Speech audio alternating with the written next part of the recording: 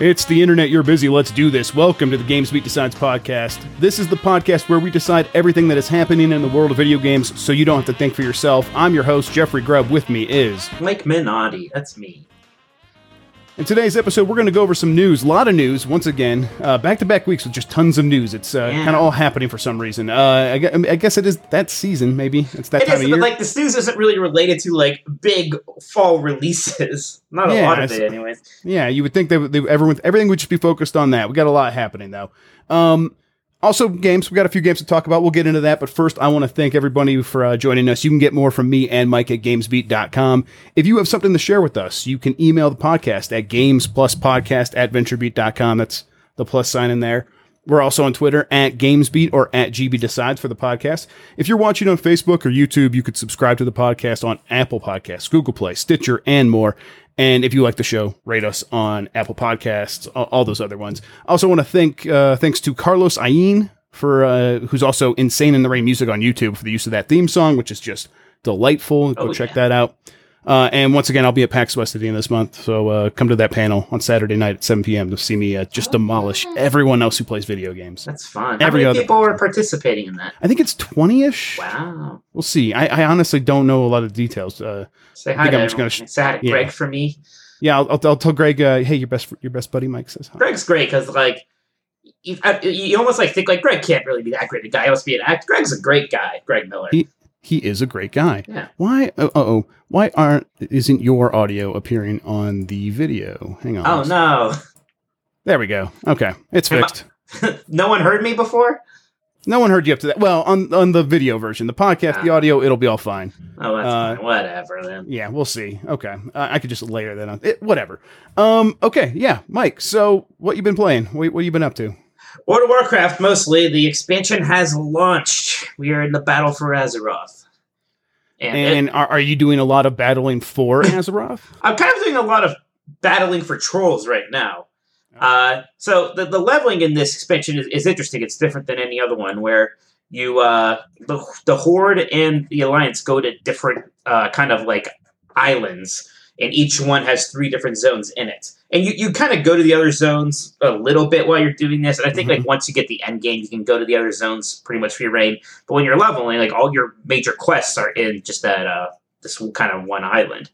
So it's kind of neat that the experience is so different for the two sides. And when I first saw each zone, I kind of once again felt bad that I wasn't Alliance, because they're going to this piratey port town thing, and it has a big port city, and it looks really cool. The Horde go to Zandalar, which is another troll empire, and we've seen trolls before. But these are very much like a Mesopotamian, Mayan kind of thing, with these big pyramids and gold things, and just a lot of embezzling everywhere, kind of jungly, and also dinosaurs. There's dinosaurs everywhere. There's wild dinosaurs, there's dinosaurs they tamed, people riding on dinosaurs, dinosaur gods. And it's just all really awesome. I'm actually super enjoying it. It's Ark Survival Evolved now? Is that what you're saying? I guess, but fun. Yeah, fair enough. Touche.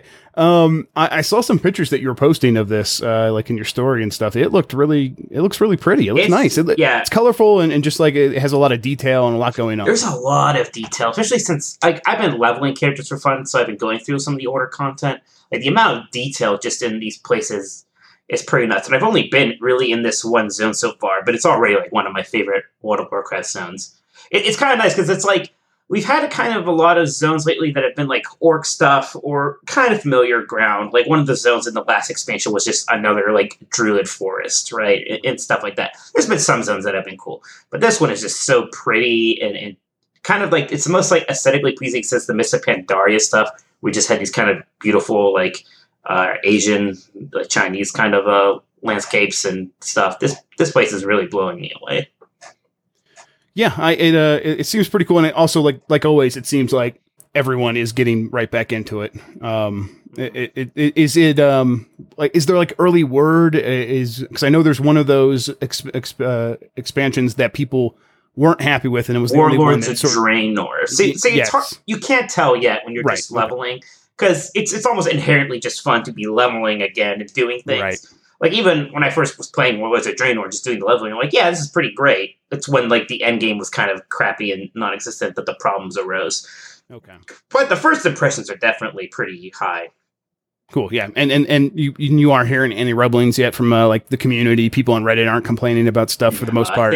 I think people seem to be happy. I mean, so far, if you go to like a Reddit, it's just all memes right now, right? Right. Everyone's just kind of leveling and having fun. And did you see that joke about Jaina committing some? I may have committed some late treason. It was pretty funny. That's pretty good stuff. I like that. But so I mean, I'm having fun, but really, my big takeaway is I'm just wowed by this Zelda's art zone. It just looks really cool. Cool, yeah, and it does seem like you're going to get to spend like a lot of time there. So it's cool because it's actually a city too, and it's actually like a city with. And we haven't really had a new major city at World of Warcraft for like at least a few expansions. In the last one, it was Dalaran again, which was already a city from Wrath of the Lich King, and you had like your Order class hall, and that had some of the things. So those were neat, but not really a city. And then same thing with Warlords of Draenor. You had your garrison, and then there's kind of like this encampment that had a lot of the kind of like functionality of a city. It wasn't really a city. So it's really neat to like have that's like a full-on city feel again, and like this new place to go around and explore. Cool. That's our World of Warcraft update. I want to hear about some wrestling though, Mike. Enough of World of Warcraft. Tell me about some goddamn wrestling. Fire Pro Wrestling? Yeah. I know this. It was out on PC in early access for a while. Is this like the 1.0 release that you're playing now? That's out on consoles. Well, this is the one. This is PlayStation 4 version I'm playing actually. Okay, so then it must be. This is 1.0. Yep. Okay. Fire Pro Wrestling World, I believe. Okay. And the timing for this is pretty cool for me because I've really got into New Japan wrestling, which is it's kind of growing, becoming a thing. They just sold out Madison Square Garden along with Ring of Honor in like a day. So it's like for the first time ever, like there's some exciting wrestling things happening kind of outside of WWE, and like New Japan is just fantastic. I've really been enjoying it, and that is like the story mode is like centered around all the New Japan, right? And the roster has a lot of the New Japan people. It's like it's not like technically a New Japan game, but it's a New Japan close game. enough, right? They work with them. Does the PlayStation 4 have all of the? I'm sure it has the create a character feature, but does it have like all the ones where you can download from online, so you can add pretty much any character? See, I haven't done that. I pretty much have been messing around with single player games and a little bit the character creator. Although I actually had the character creator crash on me, so I had to jump back in. So a lot of what I was doing was the tutorials and learning the game. It is nice how it's such a grapple based game, whereas the WWE games anymore are very like counter and reversal based, where you're kind of it's a lot of just like in the timing that way. There's another word for that. It's bad. I think the technical term is it's a bad game. I liked it for a while, but it was like those games. No, I just recently it's been those games have been really bad. Yeah, for sure. But so this is different. Is it better? Certainly at this moment, I would much rather be playing Fire Pro Wrestling than WWE. Basically, what is SmackDown versus Raw 19 or whatever? Like not the year 19. I mean, like the 19th one. So it's definitely fun that way. It's one of those games that I kept meaning to pick it up on PC for a while now. I probably will still just pick it up there. It does seem like any character you could possibly think of in any wrestler, like real world, people have already made it, and there's a real easy way to import it into the game. And that seems really cool just to be able to, kind of play with whoever you want. And, for sure. Yeah. And the creative character seems super powerful. So it seems like there's a lot there just from like what I saw. It'd be fair, the WWE games have had a pretty good creative character for a while. Right. Of course. No, yeah, of course. I mean, they are both wrestling games, but they're not really competing because this isn't like that. This is WWE kind of, this is and I mean, graphically, this is sprites and stuff. Right. This is, it's a throwback style. Yeah. It kind of, and that's what's Fire Pro. But these games have been around for a bit. I think this is the first new one in a while. But they kind of have been doing their thing, and they have their fan base, and it's pretty good. Yeah, I'm excited to kind of try that out. It's fun. I'm glad to hear you're liking it. But let's talk about Greg Miller likes it, so I wouldn't be shocked if you're playing it. So you might want to pick it up and just kind of learn it a little bit. It's a good point. I would not be shocked if that's a good thing. Although I think they're doing a PAX Wrestling panel separately, and I think they're playing Fire Pro at that. I bet they will be, just because they can put themselves in there or whatever. We'll see. I'm still going to play it. You're right. I should practice it just in case. But let's talk about it. Let's just do this. Dead Cells. Let's do our Dead Cells update. Dead Cells. Yeah, man. We accidentally took over one of our work meetings this week. We talked about Dead Cells for a while. Yeah. Yesterday we were supposed to be talking about like just what our week was going to be, and we just talked about Dead Cells for like 10 minutes. It was like, It was pretty, yeah. I've had some heartbreaking runs. Yeah, me too. That's kind of where I'm at right now, where I'm making progress. I'm still always kind of getting stuff, and I'm having those runs where I'm like, this is okay if I just sort of get new blueprints and start grinding souls, and that's fine. But then I'll start piecing together something where it's like, oh, I got like 2 legendary weapons, and I'm killing everything in 2 hits. I should really go for the end here. This is going to be the run. And then you get to that last boss, and I've been to him a handful of times now, and it's just, you have to learn him.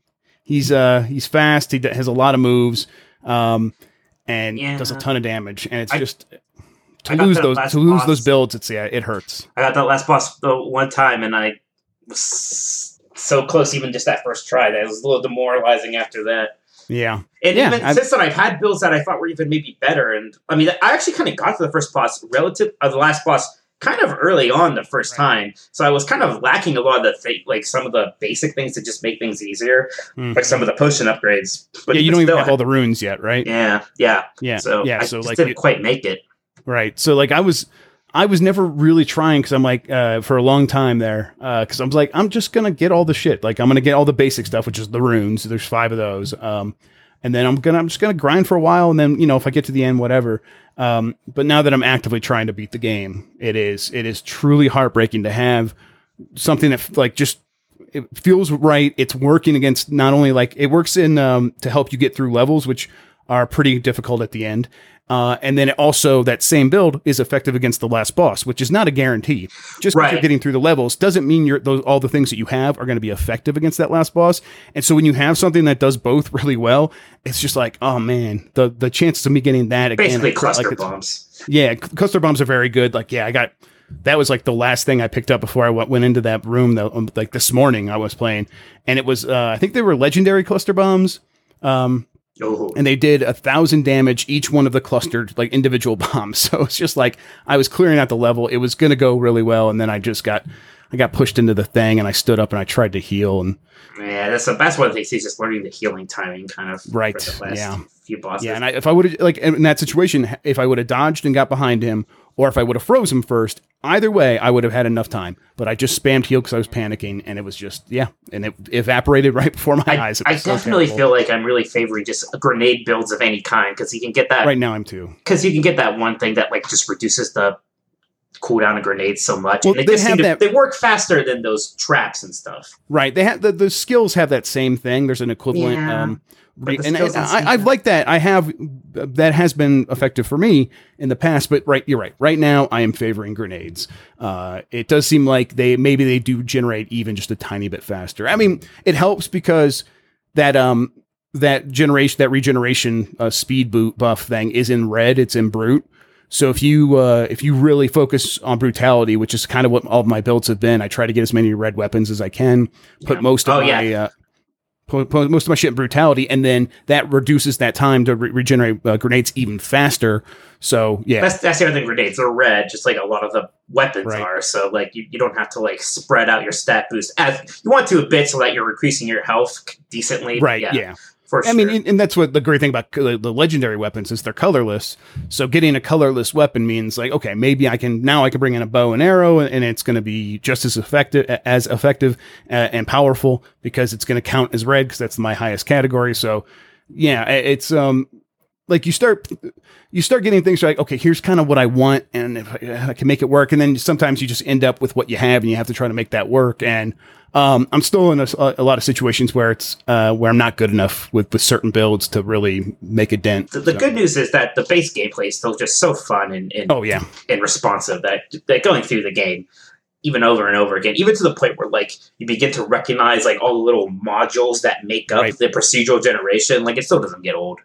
Right, and it's and you can always break up your routine by giving yourself a different goal. Like we were talking, I can't remember if it was last podcast or the other day. I think it might have been during that meeting. We're like, oh, have you been able to get that 15-minute time gate after that boss? And I'm like, oh yeah, I haven't really specifically tried that. So after a heartbreaking run, I'm like, okay, I'm just going to try to do that. And I was able to kind of get it on like my third try. It was it really does come down to that one specifically. Like balancing, getting enough to survive because things start getting hard. And I think that boss is the second hardest after the last boss. I think that's probably true. So it'd be having enough upgrades to survive him and having good enough weapons, and not at the same time, not exploring the entire map. So you waste all your time. And it comes down to that. And you still have to beat that boss quick enough to be able to get to that door. And I think I had like 30 seconds left. So it was, when I did it. So what do you get in that door? So there's what you would expect. There's going to be a ton of cells. There's going to be some gold, a weapon, I think. And then there's also a blueprint that is just always behind that door. Yeah. So you have to, if you want that blueprint, you have to go do that. Right. There's a lot of blueprints that are like that. There's one in the clock tower that for the life of me, I can't figure out. I even looked it up online. They're like, oh, you got to hit a bell to get the right key. I've hit every bell and I can't find the key. I wonder if it's changed since early access, and that just isn't true anymore. So I keep seeing this blueprint inside there. I'm like, damn it, I want to fill that in, because I'm like, there's a ton. People that haven't played Dead Cells, when you start the game, you start in this room and there's just all these empty glass bottles hanging from the ceiling. And over the time, as you get the blueprints, you fill up those glass bottles and you could see all the things you've unlocked. Which is such a great way of showing your progression that way. Yeah, it feels really good, especially when on the Switch it is start. That's the thing that's actually causing some slowdown on the Switch. Not that it matters because there's no enemies there. It's nothing technical happens there. But you're like, oh wow, there's just so much shit up there hanging from the ceiling right now that I'm getting slowdown. And there's tons of stuff. And I'm like, man, I think I have like 10 things left to get. And I counted and I'm like, okay, more than 30 still. So I still have a ton of stuff to do, but it looks like I've got almost everything just because there's so much up there. And that's really satisfying too. So I'm at a point where I think I do want to try, like the first thing I want to try to do is beat that boss. I think that's like still my first like primary goal. But I have this, I'm going to try to get everything in the game. 100% it. Yeah. At least for the blueprints, get every blueprint. I want to try every weapon and every mutation. They're just all so fun. Everything is so good. Yeah. Good game, but, it is. Only other thing I've really been playing is, the Black Ops 4 beta. I tried that on PC last week. It seems okay. It seems like a good game. Yeah, Treyarch seems to know. They know what they're doing. They I haven't played the beta. I played back at the preview that a bit ago, but right. It definitely does remind me of Tom Clancy's Rainbow Six Siege a little bit. It doesn't feel like that. It just, there are elements that remind me of it. Maybe like the time to kill is kind of similar, and the movement is similarly plotting. It's a little bit slower than other Call of Duty games, but. In Overwatch, it has like ultimates, it's even like mapped to the Q key and everything. It feels like that, but, and then they had a new mode that was like kind of like Counter-Strike / Payday, where like there's a store system where you have to like buy your upgrades after each round. And that was cool too. And it's just a reminder that Treyarch does borrow a lot of stuff for their games, but they seem to know how to make it work and refine it and make it still make it feel like Call of Duty. And they've been doing that a long time. And I think it's actually why people like their games so much when it comes to Call of Duty. We'll see if it pays off this time around. Last thing, Samsung sent a monitor for review. I'm using it over here. It's 32 inches and it's 144 hertz, and which is really kind of nice. I've used one at events before. But my 4K monitor has a 60 refresh rate. This one's 144 and it's 1440p. And it's like, okay, yeah, I could see the appeal of this. This looks really buttery smooth when I tried like Rocket League and Doom and like PUBG, and everything just looked really, really great on it. I'll have a review of this soon, probably in the next week or so. But yeah, let's get into news, Mike. Does that sound good to you? There's some things to talk about. Yeah, there's a lot going on. We got the beeps happening. It's happening. Let's just do this top story first. So I don't know how to say his name. Philip. I would say Philip Mayuchin, but I don't think that's how anyone else says it. He's probably what is it? Do you know it? No. Okay. Well, Philip, thanks for your help, Mike. Yeah. Oh, I'm honest. Picking up the slack there. I really appreciate that. Okay, so the guy who plagiarized at IGN, we talked about him last week. Since then, I think we did explain that IGN just let him go at that point. And we said on the show last week that this is probably not the first time he did this. It's just the first time he got caught. And now it's looking like he did this every time. Yeah, like beyond even our like wildest expectations. It's like, whoa. Right. So the best example of this, and if you guys want to like look at, if anyone's curious about this, I don't blame you if you're not. If you're like over the story, you don't care. You're like, okay, whatever. They fired him. The story's over. That's great. That's fine. I'm almost there with you. But the story just kind of keeps pulling me back in and how absurd it is. Like this one wasn't a review. It was just an old YouTube video where he explained how the Switch HD Rumble worked. And he just took a Reset Era, or back then it was a NeoGAF forum post, and repeated it word for word. And he right before he started reading that word for word, he said, I did some research of my own, and here's what I came up with. And then he just says that. Yeah, without crediting the person. And the person on Reset Era now was like, I'm just a primary school teacher. I don't really know how this works. This was just my best guess. And like, okay, Jesus, man. But yeah, like IGN's now taken down all of their stuff, all of his stuff, or at least most of it, because they've just found so many examples now of clearly this stuff was borrowed and reworded from other. IGN's done a good job of responding to this, but I wonder what the heck the hiring process was for this guy. Because it seems like they just hired him because they thought he'd be strong for video. Yeah, I mean, I think they clearly were like, we need someone on camera, and he can do that, and he seems to know what he's talking about. And yeah, I mean, I don't blame them. That has been their strategy. It's worked. I guess, I mean, okay, I kind of do blame them a little bit, but that I get why they would do that. We're like, okay, this person's good on video. That's all we really need to know. We could see that he's talking about games in a competent way. Great. Put him behind the camera, get him writing reviews, put him on the Nintendo channel. Wonderful.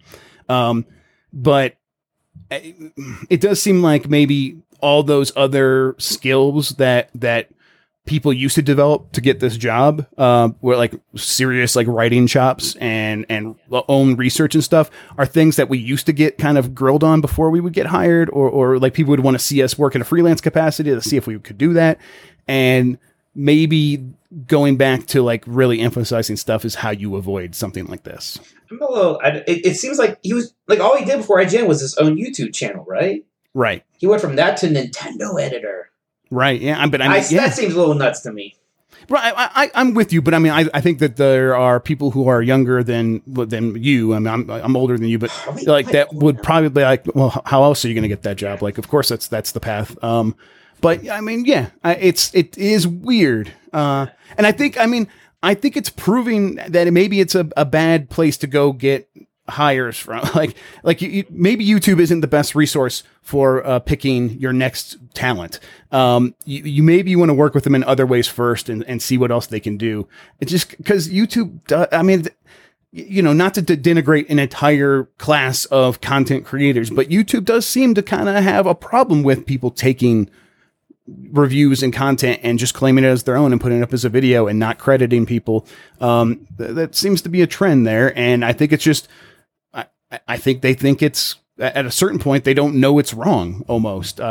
I would assume Philip probably knew deep down what he was doing was wrong, but I think he's also just, this has been his process, and he, there is something delicious about the way he called out Jason Schreier. Then, if you find anything else, let me know. Just right, and here's Jason Schreier wrote that in a story, and he's like, I found this one thing on Engadget, and then like people were just inundating Jason with tips, like saying, here's an example, and now there are literally dozens. It seems like maybe the worst thing is he copied work from a fellow IGN employee while he was employed at IGN. That's pretty nuts. That is wacko. I do that to you because I hate you, but that's insane.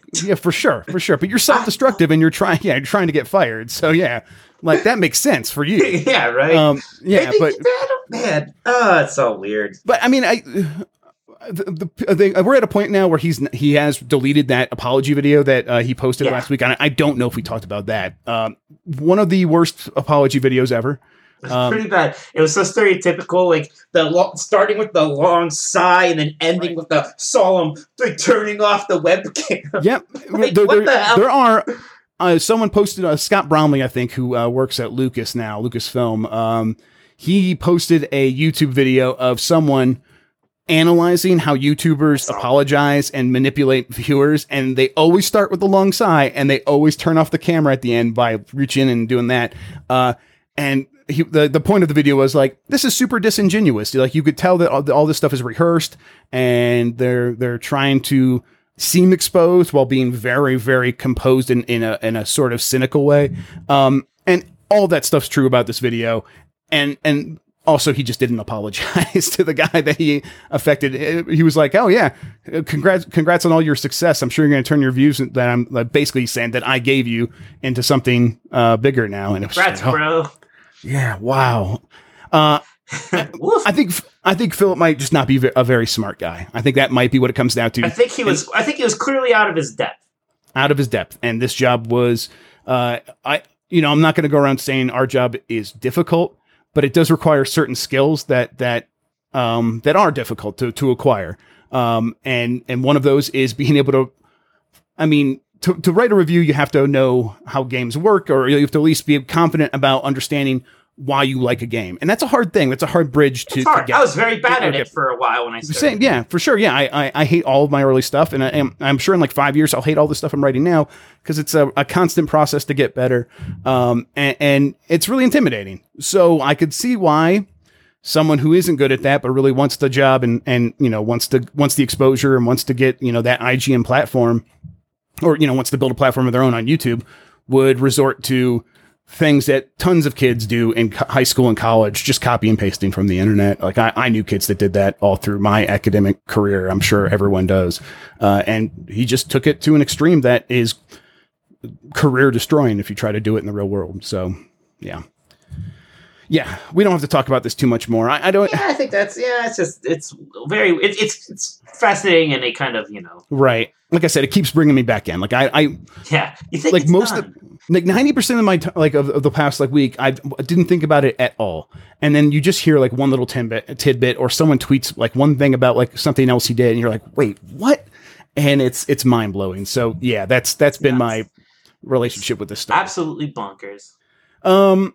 Speaking of absolutely bonkers, Ninja, the Fortnite guy, Ninja, the most popular Fortnite streamer, basically the most popular person on Twitch right now, says he won't play with women. I'm gonna read his actual thing right here. Let me get it up right here. So he first said this. I'm sure he said it before, but then I think Polygon in an interview asked him directly about it, and he explained it a little bit further, saying that's about my family, protecting them. A lot of people didn't like his answer, so he posted this statement to Twitter. I wanted to take a moment to address the discussion around the article that came out over the weekend. While I understand some people have implied my views mean I have something against playing with women, I want to make clear the issue I'm addressing is online harassment and my attempt to minimize it from our lives. It is something that affects all streamers, especially ones that make their relationships public. I wanted to bring attention to this issue, and my comments should not be characterized as anything beyond that. Having just celebrated my 1-year anniversary, my wife, and my family will always be the most important thing to me, and I am doing my best to protect them. We are fans of all kinds of streamers and gamers. He lists some like Curvy Llama, Julia TV, Hallie Sudo, women streamers. Are a few of our favorites, and we encourage others to check out their channels. I look forward to the opportunity to meet and play with all kinds of Fortnite players in future tournaments and events. So yeah, I hate this actually, Mike. I really hate it. I despise it actually. It's weird. So a lot of people are really giving him this explanation, or at least giving him a lot of mileage, saying, okay, that's understandable. You don't want to get harassed online because you are appearing to be flirting with a woman who's not your wife. And then your wife might hear about that because she also, of course, has an online presence, and people might come and harass her. Those are all things that could happen, and it sucks. But when something terrible like that happens, you don't say, okay, and now because of that, I'm going to treat half of the population differently.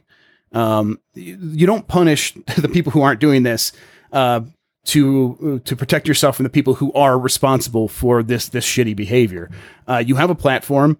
You have the power to make people more popular, to give them more viewers, more exposure, and you'll do that for men. You won't do that for women, and kind of whatever the excuse is, that alone is shitty. But wanting to protect your family, okay, but it also just comes across as you're just using your family as an excuse because you don't want to actually make the effort to improve this platform that you have created for yourself. I don't know. I don't like it. I just don't like it at all. Yeah, I don't dislike it as much. I mean, I don't like it. Ninja's weird because I always feel I sometimes feel thankful that he's the top streamer because he's so much better than a lot of other people. And then you always just get these things like this, or him dropping the N-word that one time. And like, at first I'm like, oh, this seems like a red flag. And I'm like, no, it's fine. We're just being overly critical of him because he's in the spotlight so much. But this is weird. I don't know. Maybe his wife is like more like, has anxiety issues or something I don't understand. Because it's almost hard to understand. Like, most people are able to understand that their husband or boyfriend can have friends who are girls and not necessarily be. Yeah. And he's kind of saying that's not. He's saying it's more about the rumors. And yeah, the rumors suck, but, also, what are you going to do? And I guess his answer is he's not going to play the game. He's just, Right. His solution is to just prevent any woman from coming on his stream. And it's just, oh, boy, that sticks in the craw when you say it. like that. I mean, but it's like whatever the justification is, and however decent as it sounds, it still comes back to he will not play with women ever. Right. It's just and this is where like it really kind of hits me. It's because to him that's an option. That is an option to him because why? Because women are different, right? They're different. That's what he's basically saying, that they can, I don't have to play with them. I don't have to consider that to play with them because they're just women streamers and it's not as important as my family. And okay, so a lot of people would say, yeah, my family is always going to be more important, but I don't think it's a mutually exclusive thing. You can do right by your family and be friends with women and prove to your audience that that's possible, and ban anyone from your chat who's saying otherwise, who's being shitty about it. You have the power to use your platform to affect change. And he would rather just not play with women than do that. And to me, that I think that means it's somewhat sexist. It is rather misogynistic. I think he thinks less of women than men is kind of how I have to take this. But yeah, I don't know. It's frustrating to see this. I mean, I don't like pulling this card. I have a daughter now, and if anyone ever told her that she wasn't welcome because she's a woman and that might cause problems for them, oof. Yeah, I wouldn't be able to handle that. That would make me very mad. And I think I'm projecting this onto this situation. So. Fair enough. Yeah. All right. Let's move on. Good news this week, I guess. Here's a weird one, but one that I kind of was expecting. Discord announced that they are opening their own store, the Discord store. And it's not just that. They have the store, and they have a subscription program. They've always had a subscription program called Discord Nitro, but now they are adding a curated list of games to that as well. So you pay $5 a month, you get this list of games. It shows up in your Discord library, along with all the games from all your other launchers. So everything on Steam will be in this library as well, and Blizzard. And that's the real thing I'm really into about this is I already have Discord open all the time. Having one library where I can launch all my games from after seeing what everyone's playing on Discord, that's pretty useful, and it might encourage me to actually use their store. How about you, Mike? Are you going to start buying games on Discord? I mean, I don't know. I don't buy very many games on Steam right now. I don't know. It depends on how it works. I still think it's going to work just because Discord is just so much of a gamer hub right now. It just makes sense to put a store there. Like my interest in this is not so much how it's going to affect me because I don't think it's going to be much. I wonder if this is finally the thing that's going to give Steam a little pause. Yeah, so I was wondering about that. Do you think Steam could do a subscription service? It seems weird. Seems weird. Because do people start waiting for games to hit the subscription service instead of buying games in the Steam sale? It just seems like they've built this model of encouraging gamers to build their library on Steam, and to sort of hedge on that in favor of the subscription. It would be a hard turn, I think, for Steam to make, where a lot of these other companies can just say, no, we're basically a subscription company and we'll make a library for you. Just come here and it's going to be just like Netflix. That's a lot easier to me. So, yeah, I still think even if Steam does pause, Valve pauses on this, that these companies like Discord and others have an advantage in this space. So yeah, it's interesting. I kind of want to see more. It's only open right now for like 50,000 people in Canada. It's so it's like a small soft launch. It should roll out to everyone soon, though, so everyone should get a chance to try it out, and we can see for ourselves. Up next, Patrick Soderlund has left EA. Patrick Soderlund was I don't have the exact history here, but I think he was the founder of DICE. Then he sort of went and joined the C-suite, the executive suite at EA. And he was basically in charge of EA Studios for a long time. He's been with that company for literally decades now. Right, since they acquired DICE, right? Right, exactly. A very long time. And now, a few months ago, 6 or 7 months ago, I think he was turned into the chief design officer or something like that. Some weird title. I think it's noteworthy, a title that didn't exist before he got it. And then he cashed out 6 months later. So yeah, I think he's been... My understanding is he's just kind of done decades, right? I mean, you do something like that for long enough. And his passions were sort of just worrying about DICE and then maybe a handful of those like EA partner games like Unravel or whatever. And I think he just had a hard time getting excited about some of this other stuff. So yeah, he's moving on. It's not a huge story. This sort of thing happens all the time, but it is one of those ones where it's like, okay, that's someone who's been with the company for a very long time. And I wonder if it changes the dynamic of EA, or maybe it gives them a chance to bring in someone fresh to oversee these studios to maybe start taking some chances again, which is usually not worked out great for EA, but we'll see. Then we had a bunch of like game reveals or like more details on games this past week. The big one, the biggest one was probably that Red Dead Redemption 2 gameplay trailer. Did you watch this thing, Mike? Yeah, it looks pretty good. Yeah, I think it looks good. I still like. I probably have to play it to like start really getting excited about Red Dead Redemption 2. That's just me though. A lot of people seem to really like this. I don't know. There's something about those Rockstar trailers where it's just this calm voice explaining what you do in a game. That's sort of dull to me, and that's kind of how I feel coming out of it. One trailer that did not bore me though was the Doom Eternal, like the 3 trailers they showed at QuakeCon. See, I didn't watch just this stuff. So they showed gameplay of this at QuakeCon. It's the first time they showed gameplay, and it's it is the follow up to Doom 2016.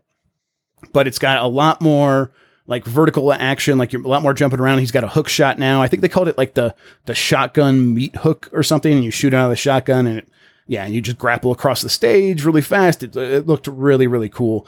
Then it's taking place on Earth. It's hell on Earth now. And then there was a later stage where they go to Phobos, one of the moons of Mars. And that looked cool too. There's just a lot of cool stuff happening in that game. It is still just, it looks just nonstop action packed. And like they've built on the things that made the original, the 2016 Doom really work, which is just that fast paced, always going forward movement, and like giving you new tools to have fun with that is a really good idea. And I'm way into it. Few other bits. Yeah. I mean, Doom 2016. It's one of the games I booted up to try on the new monitor. And, that game's still just exquisite. It's still perfect. Other news from QuakeCon: Quake Champions is now permanently free to play.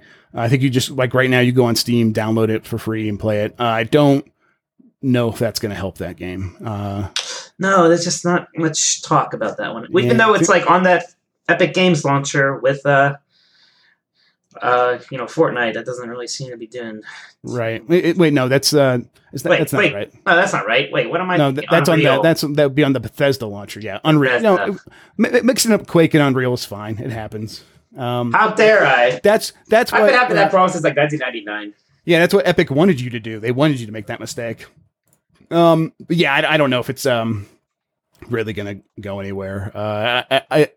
I like Quake Champions, but it's just not. It's low on my list of shooters that I would want to boot up at any one time. Overwatch. Yeah, like Overwatch is above it, like Siege, PUBG, and maybe even Fortnite. Probably not, but maybe. Okay, and then next up from Bethesda, so this one's getting kind of weird because The Elder Scrolls Legends is Bethesda's card game. It's out on PC. Is it out on mobile yet? I don't think so. So it's going to start coming out to other platforms, but Bethesda is saying publicly, at least, that it is hesitant about the idea of bringing it to a system that does not support cross-platform multiplayer. Ooh. That's just PlayStation 4, basically. So, who are they talking about? Yeah, exactly. So it seems like Bethesda's trying to like maybe put some pressure or join some of these other companies in putting pressure on Sony to like go ahead and do something about that. Sony has stayed quiet about this since like it became a big thing again at E3. It promised, we're going to explain ourselves in a way that will make everybody happy, is what homeboy from Sony said a few months ago. And then they've said nothing since. They've just lied. Yeah, they played the waiting game. I think, yes, lying might be the word for that. And they just wanted to see how it play out. And most people seem to forget, I think people still aren't happy, especially when they boot up Fortnite. But yeah, most people have gotten over it. Hopefully, though, developers are going to be able to, assert that pressure because they have a stake in it. It really does affect their games. So, yeah. This was also a weird story, also involving Bethesda, not at QuakeCon. So someone tried to sell the Evil Within 2 on eBay, and Bethesda blocked it. And it was this whole thing I think it was over the weekend. And I was just like, wait, what? I'm gonna have to look at that like during the week. And then by the time I started the week, Bethesda had a statement saying, we're not going to block people from selling our games on eBay. You just can't call it new. You can't say you're selling a new game, even if it's still shrink wrapped. Then we'll take legal action. And it's like, okay, well, that still kind of sucks because the game is new. Like, right. It is. That's what, you don't own that word. That's insane. Like what? So I don't really understand their legal reasoning, but I do know that Bethesda loves to sue people. They'll sue anybody. They absolutely will. And they typically seem to win. So, yeah, I would probably just be like, I'd find creative ways to say new without blatantly saying that. Yeah, it's just right. a weird thing. Never used. About that. Yeah, never used. That's right. Unopened. Unopened. Why do they care about this, Mike? Do you know? No, I don't. Like, it so seems to do nothing but create headlines that make them sound bad. It's not protecting them from anything. Right. And like you're trying to get your Bethesda game launcher thing going to start your digital sales. Like just focus on that and like leave the used game market alone. It is what it is. It's just going to continue to be what it has always been. Microsoft went after the used games market. That went really well for them. Yeah. People love that. People they still remember it to this day. Yeah. Big hit. It's like Nintendo going after ROMs. They're just going to do it. Yeah. Speaking of which, I think I cursed it. Remember that we talked about this a few weeks ago, and I'm like, as long as they don't close the Emu Paradise or whatever. Yeah, because that was like the one safe place you can go to get it was the one that's like it almost seemed too good to be true for so long, huh? For so long, and it's been like 18 years. So this is a site that hosted like pretty much every ROM you could think of for every platform you could think of, and the downloads worked, and they were they weren't ever like broken links, almost ever, and you wouldn't get like malware when you downloaded them. It was widely accepted as a safe harbor for these ROMs and for you to go get them. And everyone knew what we were doing. Everyone knew what they were doing. Everything involving this is touchy to illegal. Like there is a spectrum there, where, it was always getting up in that illegal territory because it's hosting copyrighted material that you could download from them directly. That's a no-no. We know that, but it was this like sort of platonic ideal of the digital library of the future that would be great if anyone Nintendo, go ahead, like take down Emu Paradise or threaten them to the point where they take down the ROMs themselves permanently, which is what they've done. That's the big news. But then what is your alternative? How are you going to like maintain this history? Which is a legitimate concern. It's not just people saying, "Oh, I don't want to pay for games. This is a bad faith argument." No, there's a legitimate concern that some of these games are going to be lost forever because these safe harbors are being pushed out and scared by lawyers. It's a bad way, Mike. I don't know. It sucks. Nintendo, they know enough that they can make money from their old games. And it's been kind of a lot of half measures, like the virtual console. Here's like a game or two every week, or these classic miniature consoles, which I like a lot. I like the NES Classic, but it's not, preserving the sort of game history. I think the weird thing about all this is, why does Nintendo really care? You can't say this is affecting them negatively, because Emu Paradise has been a thing forever, and look how the giant success that NES Classic Edition was, and SNES Classic Edition was, right? So it's not like hurting them. So I just don't understand why they had to go through this stuff so aggressively when it's been kind of maybe beneficial to them for a long time, and they're never going to release something that is going to give away these games for free. But there's got to be at some point they have to make like some kind of Netflix thing with all the NES games they can. But even then, it'll only be the ones that they can, right? They're not going to be able to give you Home Improvement, like the Home Alone game on NES. NES, where's that sound? That's important, right? Yeah, totally. People hate all kinds of shit like that. They think these games are all bad and they're not worth remembering. But there are always going to be nuggets like worth exploring, and historians are going to want to look at these things and say, here's a weird example of the first time that the algorithm that became Bitcoin was used in something. Like, we don't know. Like, this shit could be in any of this stuff. And the way that people find that stuff, the way they discover it, is having easy, pretty much free access to games that are that work and are safe and people can get them. And even Nintendo is not going to put those weird old games on their service, and they could be at risk of being lost, or at least marginalized in terms of our history. That it really sucks. It's a really bad move. The cost to benefit ratio, the algorithm that Nintendo's lawyers and accountants are doing here to make this decision, even if they do have that Netflix thing coming, even if Nintendo's Switch online service turns into that, because they do have old games included in that, even in that scenario, it's not worth it. It's not going to move the needle for them. It just won't. That's not how this works. I was always going to get Nintendo Switch Online, and I think most people were. And people that couldn't get ROM, or that could get ROMs before and can't now, I don't think they've changed their minds in terms of whether or not that service appeals to them. It's just a all around bad move, and it hurts gaming, which is just not. It's not the thing Nintendo should. I think the bright side is that because Emu Paradise has been around forever, these ROMs are now out there. There'll be some sort of home for them. I don't know if it'll ever be as nice as Emu Paradise was, maybe. But the work has kind of been done, at least. But you still kind of wonder about the future of this stuff. Right. You hope the ROMs should exist forever online. They might be harder to find. Torrents might be incomplete, things like that. And there will be ways to get this stuff. It's just the way that Emu Paradise became sort of like a library for me, like I said, that was the difference. It just was, I could go and explore and like browse and just say, oh wow, this old weird game that I completely forgot about or never knew existed. Here's a quick way to try it out, that I know is going to work. And I don't know if that browsing, that sort of library like experience is going to be something we're going to be able to replicate online for quite some time. So just dumb move from Nintendo. It's just doesn't make any sense. A few more stories that we can get through pretty quick. I feel like, that was like the 11th story already. So we have, like I said, a lot of news. Let's just hit this one quick. Dark Souls Remastered is coming to Nintendo Switch on October 19th. It'll be interesting to see how this one runs. Right. It's going to be very interesting. You would imagine it should run fine because it's originally an Xbox 360, PlayStation 3 game. And then they did the remaster for the modern systems. That is the game that they're putting on Switch, but you still think that underneath that all, they could make it run. But who knows? They did delay it, and it seems like they delayed it because of the performance. So we'll see. Another kind of story from Inside Riot. I think last week we talked about how it was treating women and how that. Right, and that was kind of a bummer story for them. They didn't come out looking great, although they ended up handling the situation rather well.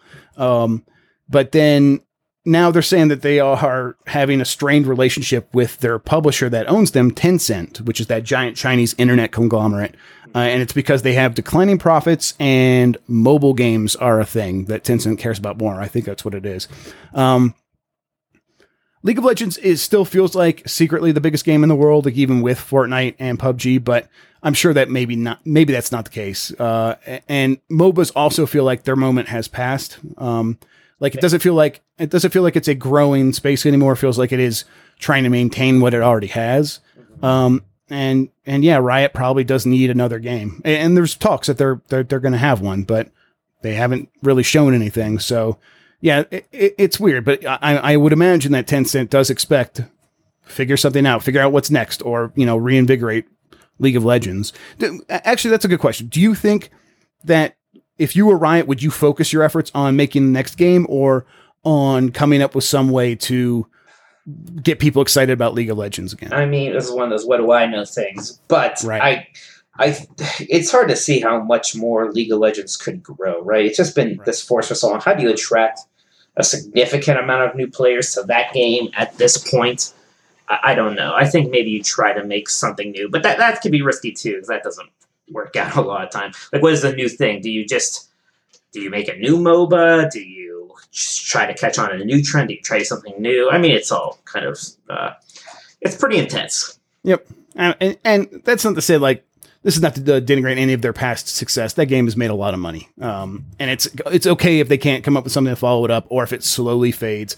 Either one of those are fine, because it has done so well for so long. But it's why you don't want to be a one-game company. I'm sure they'd much rather be like a Blizzard right now with this stable, where if one of the games starts to fall off, there's these three other ones that are doing well, and this one other one on the horizon, what have you. For sure. They're going to have to make that transition, though, to be more Blizzard-like. We'll see if they can do it. Yeah.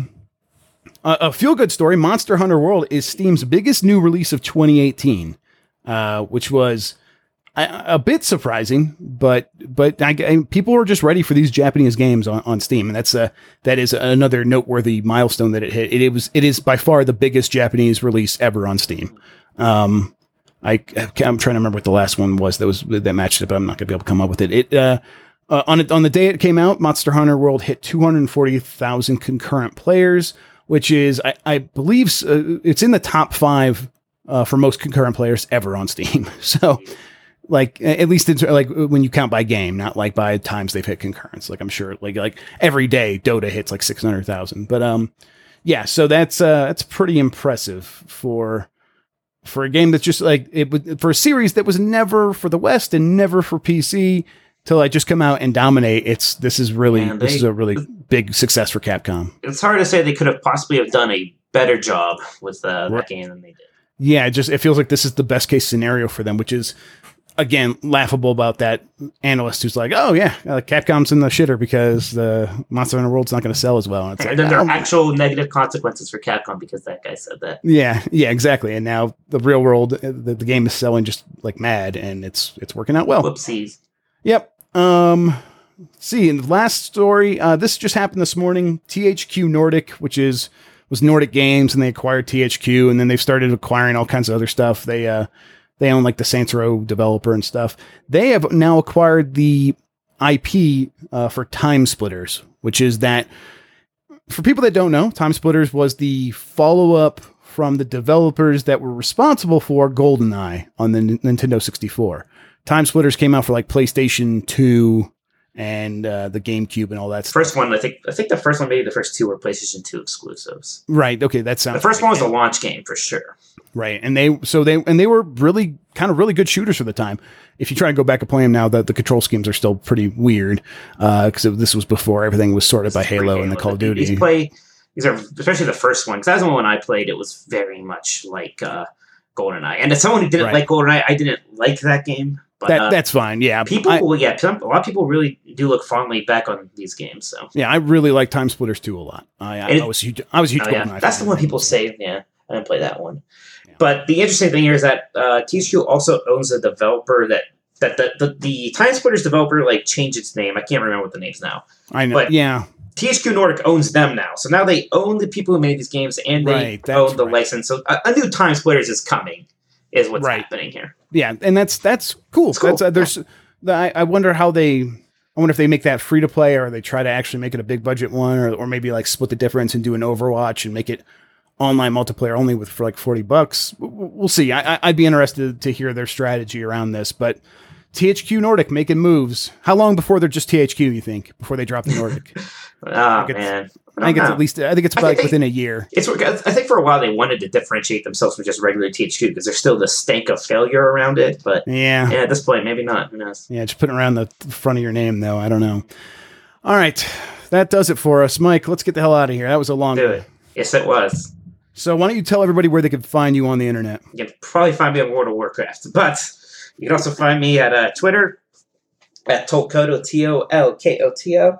And I'm always writing for GamesBeat at GamesBeat.com. And I'm doing the Explain Bro podcast with my brother at EBPodcast.com. We've been on a bit of a break. He had a baby a couple weeks ago. I think we'll be doing a new show soon, though. All right. Yeah, I'll be excited to hear about how another baby's going for him. I am Jeff Grubb on Twitter. You can get me there. Hit me up anytime. You can also find me on GamesBeat. I post the stories every day of the week. All the days. All the days, except for maybe sometimes on the weekend where I'm like, go outside and play. And yeah, on YouTube, I'm youtube.com/Jeffrey Grubb. I've just been posting my Twitch archives there. So if you just want to watch that live, that's twitch.tv/Jeff Grubb. Going to be playing that Far Loan Sales game. I think I'm going to play that today because it's just a couple hours, I hear, and people seem to love it. I don't know anything about it, but people seem to really, really swear that it's one of the best games so far this year. So I'm going to try that out. Yeah, I think we're going to get out of here though. Thanks for listening, everybody. We'll get you next week. Until then, have a good one. Bye.